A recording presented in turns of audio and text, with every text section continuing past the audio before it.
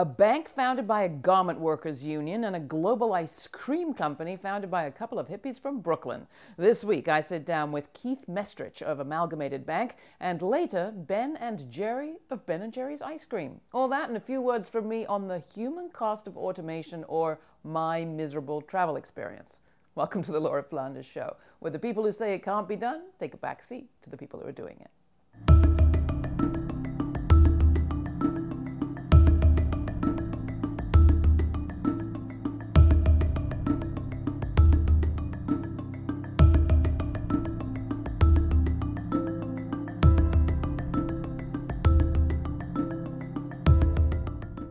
So often on this program we talk about evil big banks. Break up the big banks, we say. Embrace credit unions. Well, I'm not changing any of that, but we are going to talk to somebody who's in charge of a big bank right now. It's the Amalgamated Bank, but it's a little different, and it's using its power in the banking world to make some progressive change. The CEO of the Amalgamated Bank for the last couple of years is our guest, Keith Mestrich. Welcome to the program, Keith. Thanks, Laura. Nice to be here. Amalgamated, tell us its history. Founded in the 20s? It's a fascinating history. Founded in 1923 by a visionary thinker named Sidney Hillman and the Amalgamated Clothing Workers of America in New York City. Founded when banking was really the purview of the rich, much like it is today. And why was it founded? It was founded really to be able to give immigrant garment workers, 1 million of them in New York City at the time, a place where they could actually conduct financial transactions. At that time, a lot of banks charged working people to keep their money in the bank. We offered the first free savings accounts. And the bank really invented the first system of foreign remittances so that garment workers who were here to find a better life could bring their families back home, back over here from abroad. Now, you worked as a union organizer for years until recently. What made you want to go and be CEO of a bank? I had the fortune a couple of years ago to be the chief of staff of the union that still owns the bank today. The union at that time was called Unite. And at that time I saw the potential of what the real power of organizing the money, not only of the trade union community, but the money of the progressive movement could do if we really put it all in one place and we could think about actually using those resources for good as opposed to just using them for service provision. So first talk about the problems. Lay out what the situation is vis-a-vis banking in America. Last statistic I saw was a large proportion, approaching a third of Americans are unbanked. Is that possibly right? It very well might be. There's an enormous number of problems in the system. It's still a very complicated system. We use a jargon and a language that's complicated for people to understand how they can actually use the financial system to their benefit. But a lot of it's really because there is not a lot of money to be made by the traditional banking system in underserved communities. Poor people don't keep a lot of money in the bank. That makes it hard for their accounts to be profitable for most banking institutions. It really takes a partnership between government and the banking system to figure out ways to make it work. So how has the Amalgamated, how are you helping to expand access to banking for those populations? Sure, a number of things. Most importantly, we have open branches in underbanked areas in the New York City area where we still have a physical footprint. Working with the city and the state to seed those branches with some municipal deposits, we've been able to have enough deposits to keep a brick and mortar branch open so that we can provide services for people in places like Burnside in the Bronx or West Harlem. The other thing that we're doing is increasingly providing mobile banking services so that even if people don't have a branch in their neighborhood, they can use their mobile phone in a much more easy way. We have a network of almost 50,000 free ATMs around the country so people can get access to their money without having to pay a fee. And we were the first bank in New York City to take the municipal ID card so that people who had difficulty getting an ID, people who might have documentation issues or transgender people or others who have difficulty getting IDs could have a picture form of ID that could be used to open a bank account. So a lot of people might be tuning in thinking, oh, he's just selling his services. You are kind of, but you're also telling us something about an institution that is using those assets in a different way. So you're making the bank available to people. How are you actually changing the way the bank itself operates? The most boring thing in the world would be able to just be a service provider like every other bank around the country. We could do that, and we could probably make a successful business doing that. But the people who work for us truly believe in advancing a set of progressive causes. I think one of the most innovative things that we did is we looked at the situation that bank workers in this country face, And it's a dirty little secret that in the wealthiest, most successful industry in the country, the financial services industry, you have an army of low-wage workers. Average wage for a bank teller in this country is a little more than $12 an hour. There's a sea of security guards and food service workers and back office workers who make a little more than minimum wage. We raised our minimum wage to $15 an hour. We indexed it so it would go up every year, and we've challenged the rest of the industry to do the same. That's the kind of things that we're trying to do, to not just be a bank that offers checking and savings accounts, but to really live our values and try and change society a little bit. So that really is a pretty dirty secret, this enormously wealthy industry. What proportion of your tellers did you find out were on public assistance? Well, in New York State, about 40% of bank tellers are on some form of public assistance. It's just disgusting. So you were the first bank to raise the minimum wage across the board. You've also established this list of priorities. I think you're calling them principles, 5 principles. You want to lay those out too, and have any of the other banks bought into those too? Sure. Look, we basically looked at the situation since the financial collapse in 2008, when largely the financial services industry almost brought the economy to its knees, not just here, but around the world. And we said, a lot of that was based on the fact that our customers have lost a lot of trust in us because of that. And so we really passed 4 or 5 important principles of banking, and one was that earning our customers' trust was the most important thing that we could do. 2, that we should embrace economic justice, and we should stand up for things like fair wages, not just for bank employees, but employees all across the country, and we should be a loud, progressive business voice calling on progressive policies like that. We need to embrace transparency. We should be open in terms of how we make money and be open to sharing a portion of our profits with the kinds of causes that we believe in. And most importantly, and I think not to be forgotten, one of those principles is that regulation is not the enemy. Mm-hmm. There are a lot of people out there clamoring that there are too many regulations inhibiting the banking industry, but we saw what happened when regulation wasn't strong, and we need to make sure that we have good consumer protections and good ways to keep the banking system safe and sound for future generations. So tell us about some of those principles in action. I'm thinking perhaps of your work with municipalities that are facing foreclosure or bankruptcy crises. Also your work in New York City with the Development Corporation. Sure. So a few things. One is, a couple of years ago, the city of Scranton, Pennsylvania, was really facing economic peril, and had been for some time, like many Rust Belt cities have. The mayor of the city at the time had a great idea. He would solve the city's economic crisis by putting everybody on minimum wage. The unions immediately sued, but they also called us and said, is there anything that you can do to help? So we dug in, and we were able to provide the city there with a bank loan, a kind of untraditional way for municipalities to be financed. And they were able to get people back on their regular wages, settle with the unions, have some bridge financing so that they could meet their obligations. And why were you willing to offer a loan when other people weren't? We were able to find a line of tax revenue that had not been collateralized for any other purpose. And I think when a lot of people looked at the situation, they just wanted to run the other way. We dug in and tried to figure out, was there a way to help the firefighters and the police officers and the other municipal employees there to find a way to be part of the solution. I think the difference is that we don't just think that things are impossible. We don't always succeed. Sometimes things are pretty hard to do. But I think what makes us different is when confronted with difficult situations, we really try and get in, be a little unconventional, and see if there's a way to take the power of a bank charter that we have and put it to good use. It's kind of a different take on the banking crisis, though, isn't it? If the sort of slogan coming out of Occupy Wall Street and the financial crisis of 2008 was break up the big banks, you're saying, I'm hearing from you, consolidate power. Let's use that power. It's kind of the opposite. A little bit, although I would call us a big, small bank. We're about $4 billion in assets. By comparison, JP Morgan, Wells Fargo, Citibank are $1 trillion in assets. So there is a giant consolidation of power. But think about this. The argument is that there's about 10 million overly progressive Americans out there. The average bank account in this country is $5,000. 5,000 times 10 million equals $50 billion. $50 billion makes you a too-big-to-fail financial institution. What if the left had its own too-big-to-fail financial institution? We could really do something. Jewish progressives born in Brooklyn but famous in Vermont. No, I'm not talking about Bernie Sanders, but Ben Cohen and Jerry Greenfield of Ben and Jerry's Ice Cream. Ben & Jerry turned a gas station ice cream parlor into a global phenomenon in Bernie Sanders' hometown of Burlington, Vermont.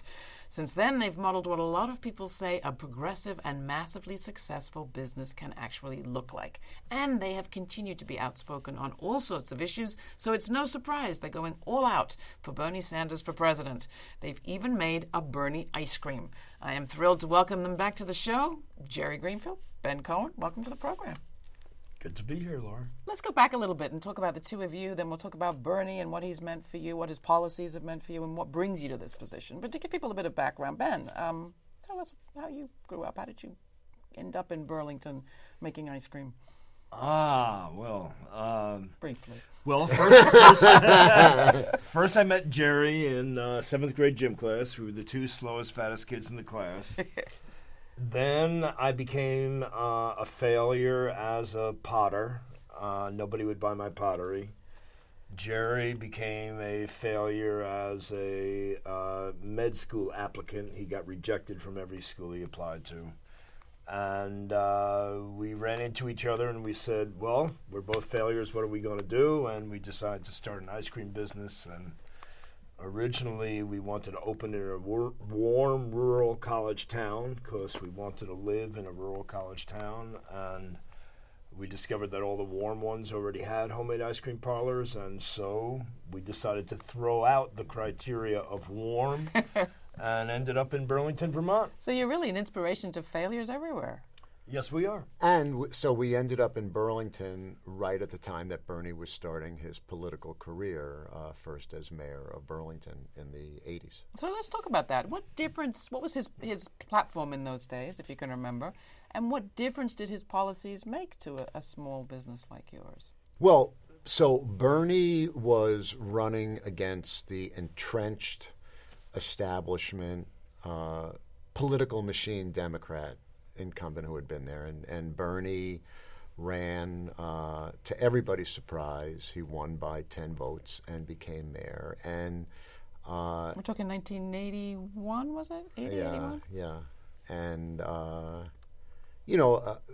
probably Ben can tell you better, but one of the early issues there was around development of the waterfront at Lake Champlain, which prior to Bernie coming there, the idea had been that it was going to be sold to developers and they were going to be having high-end condominiums and the public was essentially going to be shut out.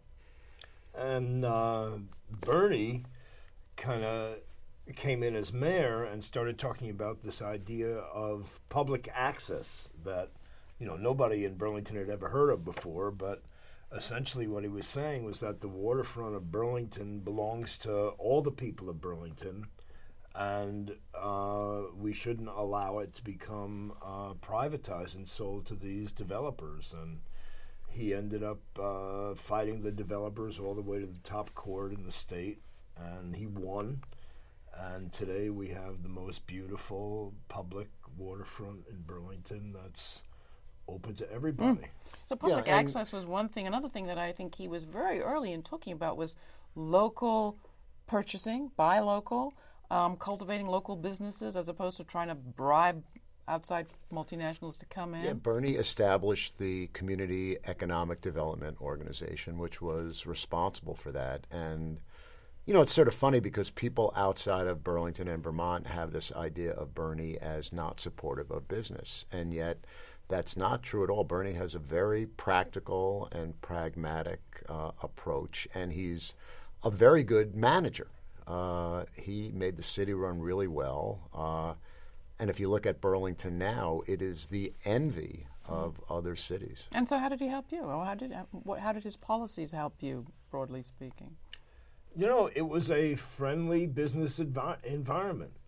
It really encouraged local businesses and encouraged patronizing local businesses and made it easy for us. How important do you think that word socialist is in the whole story? Because a lot of people are incredibly struck by the fact that somebody who's calling himself an independent democratic socialist is also getting this kind of crowd in a country that's been so big on red baiting over the years. Personally, I call him a responsible capitalist. I I think that, I mean, he's the kind of socialist that believes in social security, that kind of socialism. I mean, he believes in healthcare as a human right. I mean, I personally think, calling himself a democratic socialist harms him in terms of the general population. And I mean, I've seen him in action. I mean, the guy is very much a capitalist, but he's just saying that we should have a form of capitalism that has many more social benefits to it. You know, and you're asking who is coming out to see Bernie, who's getting excited. I think it's people who understand fundamentally that the system is broken. Yeah. That, as Ben said, the economic and political system is rigged. I mean, we all know the system is rigged, right? Everybody knows it. The question is there something you can do about it? Are you willing to get committed to doing that? And people are joining Bernie's so-called political revolution because it's going to take millions of people to do something about it. But the movement continues, I guess, is what I'm hearing. That no matter what happens, the mobilization, I guess the expectation and hope is that this mobilization of 2 million contributors will change politics beyond just this year, you think? Well, I think it signals the end of political parties. You know, I mean, I think it used to be that political parties were necessary to raise the money that you needed and to gather the volunteers that you needed. I think that Bernie is showing that that's not really required. I mean, you know, all the whole Democratic machine is arrayed against Bernie. You know, the Democratic National Party, which is supposed to be neutral in this primary race, is throwing all their support behind Hillary. And despite that, he keeps on winning, and he keeps on doing better and better in the polling versus Hillary. And finally, you know, if, just the other scenario, we laid out one, if the other scenario is Hillary Clinton ends up at the end of the day, thanks to the superdelegates and others with the majority that she needs to be the nominee, what's going to happen to all of those Bernie voters? And will you vote for Hillary at the end of the day, if you have to? I'm really not sure. You know, I mean, I'm so sick of the Republicrats. You know, I mean, both parties are in bed with Wall Street and Big Pharma and the chemical companies. I mean, you name it. I mean, so many of the people that are out there supporting Bernie are people that had checked out of politics. Yeah. That said, you know, I'm not going to be involved in that system because it's not addressing any of the things that I care about. It's not really meeting any of my needs. Both parties are serving the corporations and the ultra wealthy, and you know, I personally don't believe that a lot of the people that have been activated by Bernie are going to be voting for Hillary. Jerry? Well, I'm, of course, doing all I can to get Bernie nominated. Unlike Ben, I probably will vote for the Democratic person only because, in my mind, the Democratic nominee is going to be so much better than anyone the Republicans are currently looking at. And I'm hopeful that going forward there will be no turning back. That, yes, maybe not everybody will stay activated who's become activated, but you know, one of the things Bernie says in his rallies that everybody relates to is enough is enough. Yeah. It's bullshit. Enough is enough. We either take the country back for the people or we give it away to the corporations and the super wealthy. It's that simple. We should clarify you don't own the company anymore. No. Tell just briefly what happened. And you're still out there and still associated with it. You're like the ambassador. Is that right? Is that how it works? Well, the company ended up getting sold. Right. Jerry and I struggled to keep it independent, but the company was public at the time, and the way the Security and Exchange Commission laws work is that if some other entity is offering a very high price for the stock, the board of directors is compelled to sell it. So despite our best efforts, the company did get sold. It's no longer owned by us. It's owned by Unilever, and we are technically employees of the company. You touched on it, that the current business law required you to sell out when you got an offer. What might have changed that? So one of the changes that's been happening is the beginning of what's known as B corporations, benefit corporations. And those are corporations that are now chartered in probably 30 states around the country and in countries all over the world as well. And when companies voluntarily decide to become a B Corp, they say that part of their purpose is public benefit. They are not simply about return to their shareholders. And it is this wildly growing movement. It is amazingly popular. So if Ben & Jerry's had been a B Corp back then, you could have resisted the buyout? I think it's probably one of the steps we could have looked at. It's pretty hard to go back and say, what could we have done? But we certainly did not succeed in staying independent. Well, it's fascinating because I think maybe that was part of the thinking that went into the B Corp, was watching what had happened. Because didn't it follow by not too many years? It was probably one of the things that they thought about. But the idea, B Corp is very broad. It's not only a charter issue, instructional changes to corporations. It's about assessments of corporations, looking how they do their community activities. So it's pretty broad, and it's also pretty deep. Yeah. All right. Thank you both. It's great talking to you. Good luck on the campaign. I hope you get a lot of those signs distributed. We'll make sure people have information about how to get their own sign at our website. Ben Cohen, Jerry Greenfield, thank you so much for coming in. Great seeing you, Laura.